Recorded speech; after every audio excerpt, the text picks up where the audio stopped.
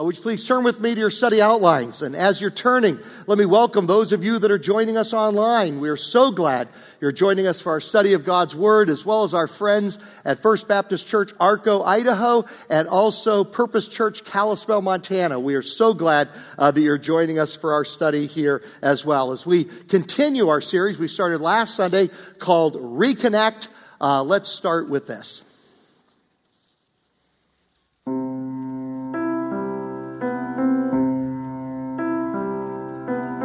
We are more connected than ever before. In seconds, we can move around the world and take ourselves into virtually any room other than the one we are currently in. Dinner tables text, but don't talk. Friends surf, but can't relate. We remain trapped in a cycle of more notifications and less interactions, more texts and less laughter, more streaming and less eye contact. We are exhausted by the possibilities at our fingertips. And the treadmill is only getting faster. But what if it doesn't have to be that way? What if we were intentional? What if technology could enable us to pursue relationships rather than avoid them? What would our families look like? What would our friendships look like? What would it look like to use technology with purpose? What would it look like to reconnect?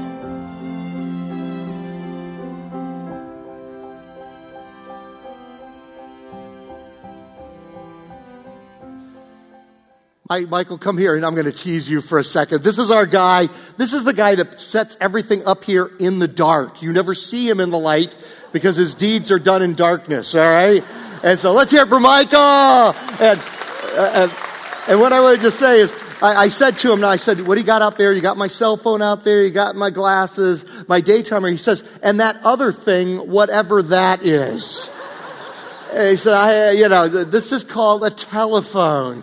It's what we used the Pilgrims, and I use this. This is what Paul called Timothy on if they had to talk about ministry matters. Okay. Let's hear it for Michael. Had to tease him. Whew. All right. Now, I'm going to show you. We did this Tamiko had this up here last Sunday and asked the question. I'm going to ask it again. How many of you have used one of these before? Let me see your hands. Okay, my hand is up. Okay, for those of you who have never used one, let me show you how long it took to make a phone call back in the day, all right? I'm going to dial my home number, area code included, for Prince George, Virginia. So this is my phone number. It was 1-800-473-2 3119. That's how long it took. Now we've exchanged that for this right here for our smartphone. And oh my goodness, has it taken over our lives? 40% of average Americans check their phones within 5 minutes of waking up. 50% of us check it in the middle of the night. The average American touches their phone. This one seems hard to believe, but it's like, I got it on the internet. It's got to be true, right? Okay. Average American uses this. No, this is actual research. 2,617 times. How many we touch it, not use it. We touch this 2,617 times a day. For the millennial generation, for millennials, they spend 3.5 hours per day on social media. Now, I am the least technically savvy of anybody on our staff. I am the technophobe. Pastor Eric, it was funny, he was preaching for Easter Sunday, and he texted me a few days before Easter. He says, Glenn, do you mind if I use my iPad for my sermon notes to preach on Easter Sunday? And I didn't want to be outdone by one of the younger pastors, so I said, sure. I'm going to use my Apple Watch for my notes on Easter Sunday. So you imagine me up there, scrolling through my sermon outline, not to be outdone. But even though I'm probably the least technically savvy of all of our pastors and all of our staff, I love my smartphone. I can't imagine life without it. It has been so helpful to me. As I said last Sunday, it makes me a better pastor. It makes our church more effective. It makes me a better preacher, which begs the question, how bad could it be? And I would be even dumber without my smartphone. And so it makes me a better preacher. I mean, it just helps in every area of life. It is a gift from God technology is to the church of Jesus Christ in these latter days before Jesus returns to reach the world for Christ. Christianity is fastest growing movement, biggest movement in all world history, and its fastest growing time is right now. And I believe one of the reasons is because of technology, that we're leveraging technology to reach our world for Christ. So it is a tremendous gift, but it certainly has a downside. And so what we're looking at is biblical principles to use technology in a way that honors God and that advances and is effective in our lives without it using us. To control it without it controlling us. To use it for effectiveness without the downside of some of the things that we're going to be talking about. And there are very clear biblical principles for how to keep that balance. So today we're going to talk about how to be content in an Instagram culture. 1 Timothy 6, verses 6 through 8. Paul is writing to Timothy, but godliness with contentment is great gain. Let's just hold that there for a second. Can we go back to that? Let's read that out loud together. But godliness with contentment is great gain. Verse 7. For we brought nothing into the world, and we can take nothing out of it. But if we have food and clothing, we will be content with that. This was written by Paul to Timothy. And Timothy was a young pastor that Paul was mentoring, and he was pastor in a city called Ephesus. Which is what is today the nation of Turkey. And it was just an amazing place of antiquity. I mean, you could just go back there now, and it's as if they all just walked out 2,000 years ago and just left it standing. It's just incredible. It was a beautiful city, has a library, terrace houses on the hillside, a huge theater with the latest shows, huge marketplace the size of 2 football fields side by side. It really is comparable to New York City today. And yet Paul writes to this affluent, wealthy city and writes them and says, godliness with contentment is great gain. Now, discontentment and envy and coveting, it's been a problem way before smartphones. This didn't bring it in. It's been there for forever. And yet, people believe it's never been a bigger problem than today. Discontentment is more rampant today than ever before. I mean, think about it. People have never had more stuff than they have today. We're probably, average American is probably the wealthiest 0.001% in world history. I mean, think about it. A king in the Middle Ages didn't have a personal computer. A dictator in the 1700s didn't have a car or didn't have the resources or air conditioning or refrigeration like we have. So never before have people had so much, and yet we want so much more. And some sociologists are saying that social media is one of the biggest driving causes for discontentment within our lives. So we want to ask the question, why your smartphone may be making you less happy. Now, I want to make it clear, as I did last Sunday, this is not an anti-technology series. Technology has tremendous positive force within our life. It's not an anti-technology series. It's not an anti-technology sermon. Now, why your smartphone may be making you less happy. Number one, we compare our images. We compare our images to each other. We look at other people's lives. They look so perfect. They're putting on their best image. Their wife or their boyfriend or their girlfriend or your husband, they look so perfect online. Their makeup is perfect. Their body is perfect. Their kids are perfect. Stephen Furtick writes, we're comparing our behind the scenes with other people's highlight reels. Isn't that a great line? We're comparing online our behind the scenes with other people's highlight reels. We feel like losers because we see the best of their best and we know the worst of our worst. By the way, a little side commercial here. We got some great marriage opportunities this month. Just absolutely outstanding. If you're pre-married, there's the Merge class, pre-marriage class that's going on right now, but you can catch it next week at the 9:45 hour. Just love for you to catch that. Just great for pre-marriage couples. Steve Furtick and his wife are on video with our marriage enrichment classes that meet at 8:30, 9:45, and 11:11. Identical classes, all three hours. And he and his wife are going to be teaching that via video. That's a great opportunity. The marriage conference that's coming up this Saturday, awesome opportunity. Reconnect is all about reconnecting with God and reconnecting with each other and reconnecting husbands with wives and wives with husbands. And so take advantage of these. But I just love that phrase. We're comparing our behind the scenes with other people's highlight reels. Number two, we compare our popularity. We've never before been able to accurately measure our popularity. Remember when you're in high school and you're all insecure, or junior high, and you're just like, you kind of wonder, how popular or how unpopular am I anyway? Well, now we've got numbers to go with it. I've only got 287 followers, and she's got 492 followers. Or my picture only got 17 likes, and his got 172 likes. And there we have our popularity measured right there numerically, mathematically. Essena O'Neill is a 19-year-old Australian, and she was an Instagram sensation, accumulated 500,000 followers, but she made headlines recently by walking away, just shutting it down. She deleted most of her pictures, took a break, and just walked away from it. And here's what she said. I spent ages 12 through 16 wishing I was someone else. I spend ages 16 through 19 constantly molding myself, editing and self-promoting the, quote, best parts of my life.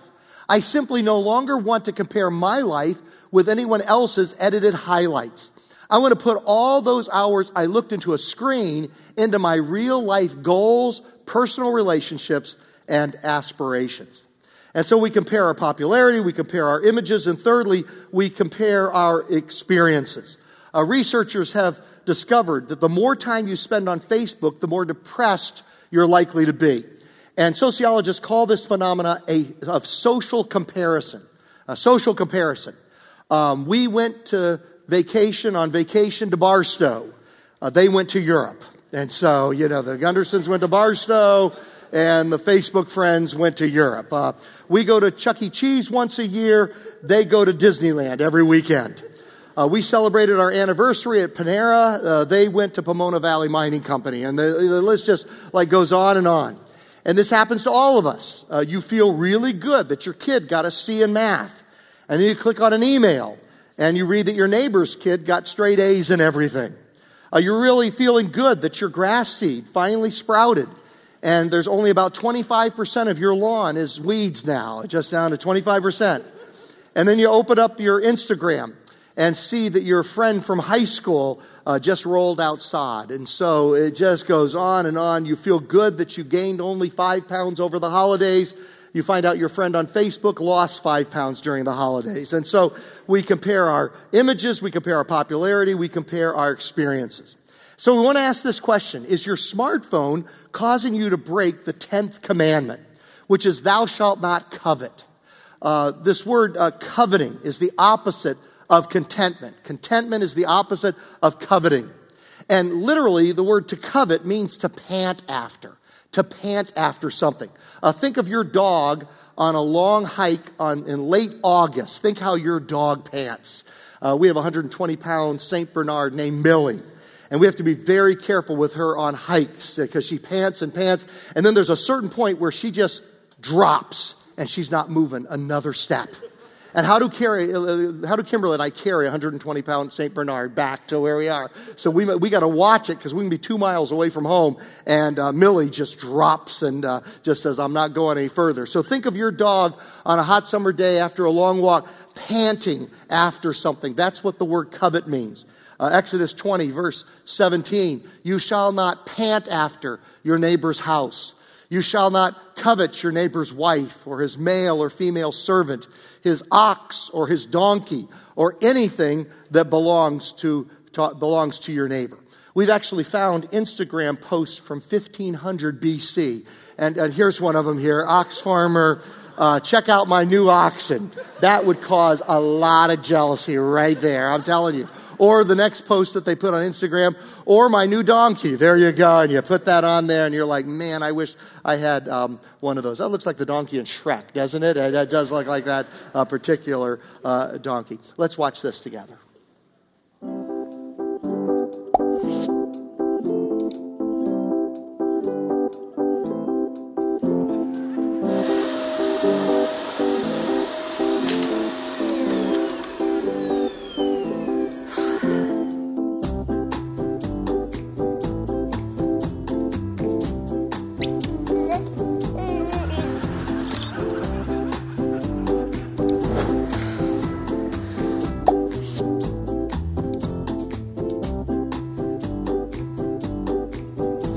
Camera, put it down. You cannot take a picture with the top of your head. Dad, that's not helping. Can you smell better than that? Can you not wait 5 minutes?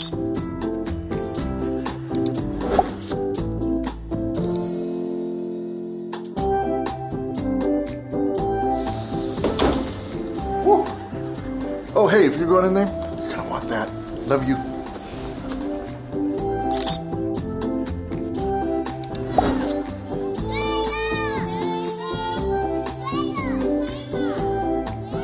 All right, take the picture there. Look as pitiful as you can.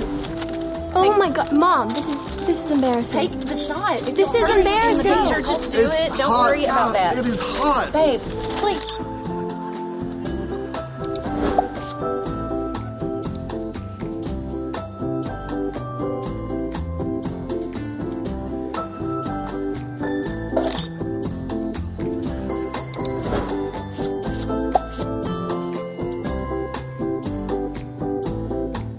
I want pizza. We're not having pizza. I'll give you ice cream and pizza. This doesn't matter. Well, you don't even know. You haven't taste that. tried. Well, it doesn't taste good. Malden, clean the house down. Thank you, Kayla. Well, we want pizza. Well, we're not having pizza. Why? Well,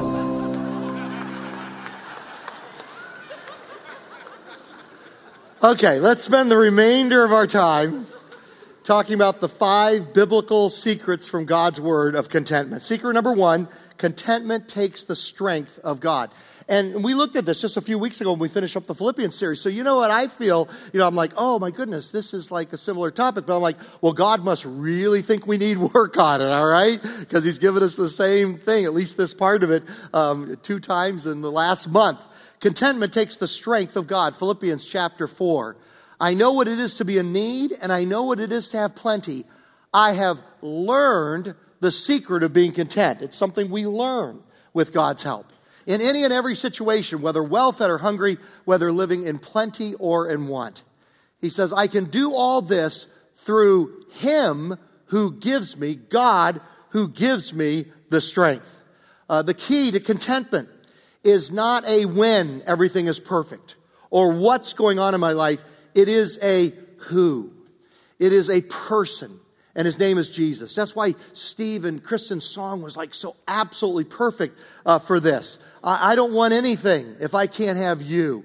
Our joy is in him. Our real contentment comes from a relationship, a living relationship with him. John Piper said that he is most glorified when we are most satisfied in him and him alone. Augustine, who was a pastor in 400 AD, says, our hearts are restless, O God, until they find their rest in thee. We've got a God-shaped hole in our hearts, and nothing will fill that except a living relationship with God through his Son, Jesus Christ. And so it is through him who gives me the strength. In that relationship, we have supernatural strength to find the contentment that we're so often looking after. Now, this verse is often misapplied. We talked about this a few weeks ago in Philippians, that we often apply it to say, I can do amazing things through him who gives me strength. And you know what? I don't want to take that away. I think that is a certain application, that God does help you to do things you never thought possible. And so I do believe that. But in context, that's not what it means. In context, its primary meaning is that he supernaturally gives us the ability to find contentment regardless of our circumstances. It doesn't mean that with him, with his strength, we always win and we never lose. Evander Holyfield was one of the great fighters of all time. And when he became a Christ follower, he committed his life to Christ. He had some special robe made that looked like this, that had Philippians 4:13 on it. I can do all things through Christ who strengthens me. And he was a young Christian, and so he probably thought, you know what, with this robe, I'm not going to lose to anybody. And it worked out for a while. He fought Mike Tyson, and even though Mike Tyson bit his ear off, he still defeated him and was able to get the heavyweight championship and beat him in the rematch as well. That's when the infamous biting of the ear incident took place. But then he wore it again against Lennox Lewis, and Lennox Lewis defeated him this time. And so it doesn't mean that you'll always win and you'll never lose. It means there again, we're back to that question we started with. What fills you up? What fills you up? And it is not a when everything's perfect in your life. It is not a what's going on in your life. It is a who. And in Jesus, as we have that living relationship with him, then all of a sudden he will give us the supernatural ability to be content regardless of what we're going through in life. And then secret number 2, comparison is the great destroyer of contentment. And I talk about this a lot because I just think it is the thing that robs more people of joy than anything else. I think we feel joy to know that God has a plan and a purpose for our lives. And he's blessed us in so many ways. But discontentment, our contentment gets destroyed when we start comparing that with other people. Ecclesiastes 5 verse 10, Solomon writes, whoever loves money never has enough. Whoever loves wealth is never satisfied with their income. This too is meaningless. And sociologists have told us in their research that it's not how much you have, it's how much you have compared to the people around you. And so we as average Americans, if we were put in a very poor area of the world, we would be more grateful because compared to everybody around us, we would have so much. But because we're in the context in which we are, in which some people have less than us, some people have the same amount as us, and some have more than us, it leads to discontentment through comparison. You would think that just having God have a mission, a plan for our lives, a purpose for our lives, that would be enough to give us joy. I mean, think of that. The creator of the universe has a special plan for your life. There's never been another one like you. There never will be another one like you. There's you, and only you are unique, and God has a mission for you to fulfill. And you would think that would bring joy and contentment enough. And yet we shouldn't be too hard on ourselves, because even Peter, who God gave a mission to, an assignment to, even he was discontented when he compared it to what God had done for somebody else. Jesus has just given him his assignment. And you think, my goodness, Jesus just personally talked to me and said, Peter, I need you. Here's my plan for your life. Here's my purpose, my mission for you. You would think, game over. I'm contented. But look at what he does. Peter turned after Jesus said this to him and saw the disciple whom Jesus loved, that's John, who wrote the book of John, was following them. This was the one who had leaned back against Jesus at the supper and had asked, Lord, who is going to betray you? So he turns from this conversation with Jesus, looks at John. When Peter saw him, he asked, well, Lord, what about him? I'm not going to determine if I'm happy with your plan for my life until I see how it compares to your plan for somebody else's life. Andy Stanley has written, there is no win in comparisons. There's no win in comparisons. Secret number 3, content people enjoy what God has given them. 1 Timothy 6, verse 17, command those who are rich in this present world. Remember, as average Americans, we're in the top 0.0001% of all humans that have ever lived, not to be arrogant, nor to put their hope in wealth. Don't put your hope in that, which is so uncertain, but to put their hope in God, who richly provides us with everything for our enjoyment. He wants us to enjoy it. Solomon writes in Ecclesiastes 5, verse 19, moreover, when God gives someone wealth and possessions and the ability to enjoy them, to accept their lot and be happy in their toil, this is a gift from God. Proverbs 15, verse 15, all the days of the oppressed are wretched, but the cheerful heart has a continual feast. You know people like that, don't you? That always feel oppressed. They're always, it's too cold, or it's too hot, or oh, the weather's not right, or oh, this thing's happening in the world, or oh, that thing's happening in the world. And the days of the oppressed are wretched. They're just always down on everything. The glass is always half empty for them. I remember our son, Andrew, he was about 8 or 9 years old when we moved here to California. And we had lived near Syracuse, New York, which has the most cloudy days of any city in America. It's got even Seattle beat. Most cloudy days in America is Syracuse, New York. And so we moved here to Southern California. And, I think we'd all be so happy about it. And my little boy comes out and he goes, it's too bright.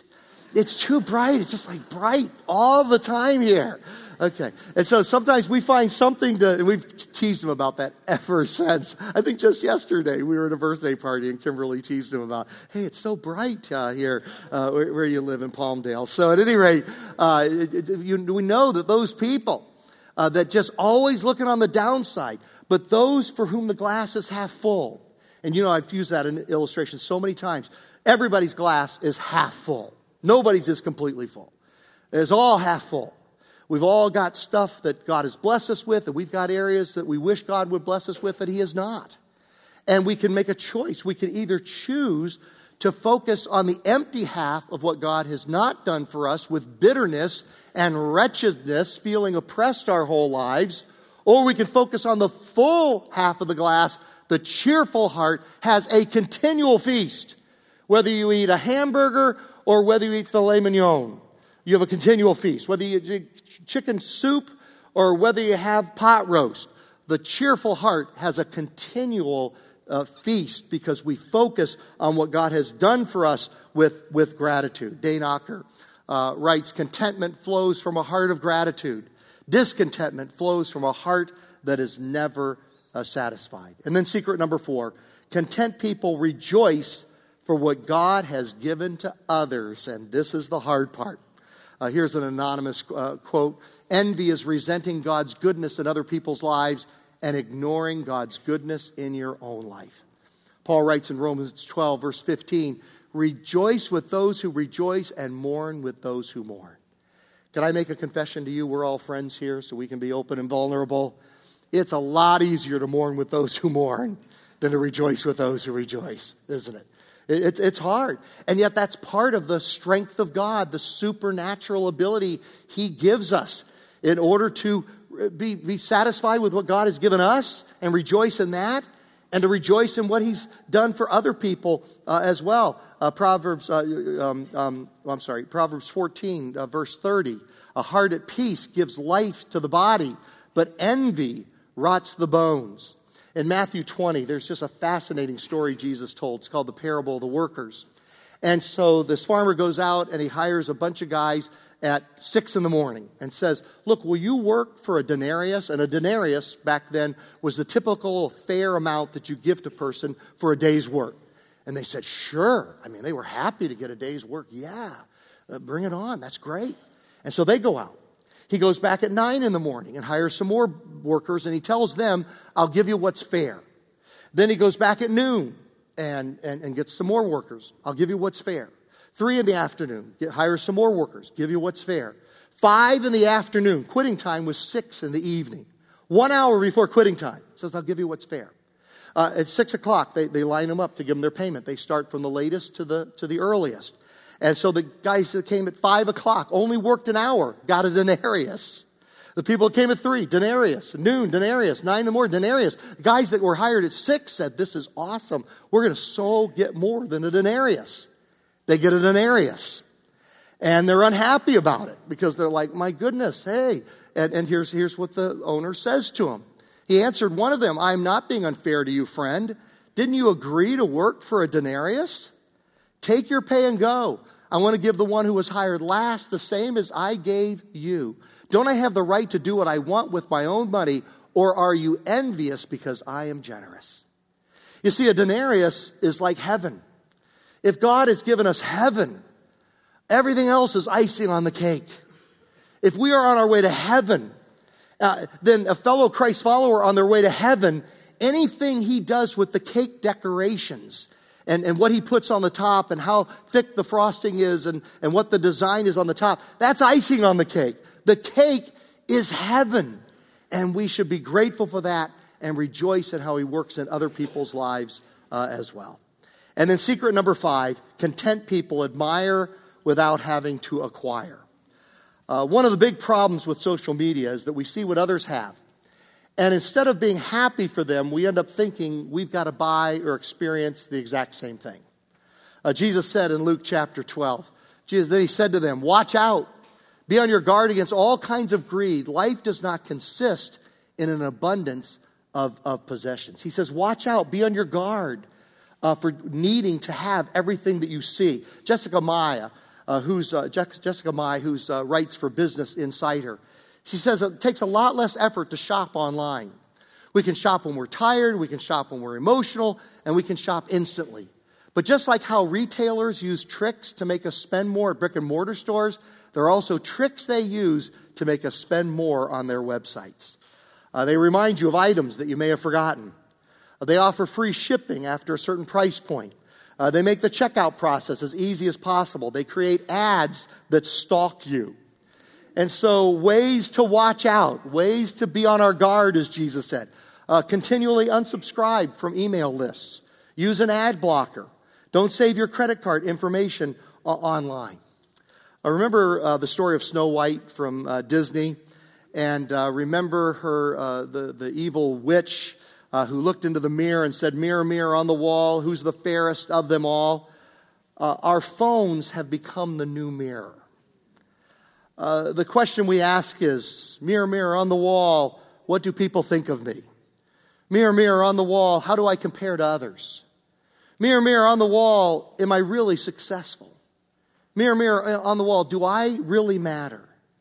And if you look to social media to bring contentment, satisfaction, and fulfillment, you're going to be just like that queen, full of jealousy and resentment and bitterness. God said in Hebrews 13, verse 5, "Keep your lives free from the love of money and be content with what you have, because God has said, 'Never will I leave you, never will I forsake you.'" You have a God that loves you. You have a God that says, "I will never leave you and I will never forsake you." You have a God that will satisfy the deepest longings of your soul. And so I want to end with the same question we started with. What fills you up? I want to give you one practical thing. And it's the same one I did last week, and I won't do it next week. I'm not going to keep bugging you on this because rooted groups start this week. But if you've never been a part of a rooted group, if you've never gone through that 10-week experience that really is just awesome, I'm asking you, I'm not asking anything drastic. Maybe God's going to lead you to drastically cut back on social media because of this series. Maybe He will. But I'm not asking you to do that. I mean, if God leads you to do it, do it. But here is a great first step. Just do one thing. Just take one step so that it doesn't control us so much, but that we're in control of the technology and the social media of our lives. And if you've never done Rooted, this is an awesome first step. You take an hour and a half a week for 10 weeks. That's 15 hours over the next 10 weeks. And take 15 hours over the next 10 weeks of social media time and invest it in a Rooted group to connect with other people and to connect with God. And that'll be 15 hours of exchanging social media, meeting our deepest longings, to God and relationships with others, doing that, which is far more fulfilling and far more lasting.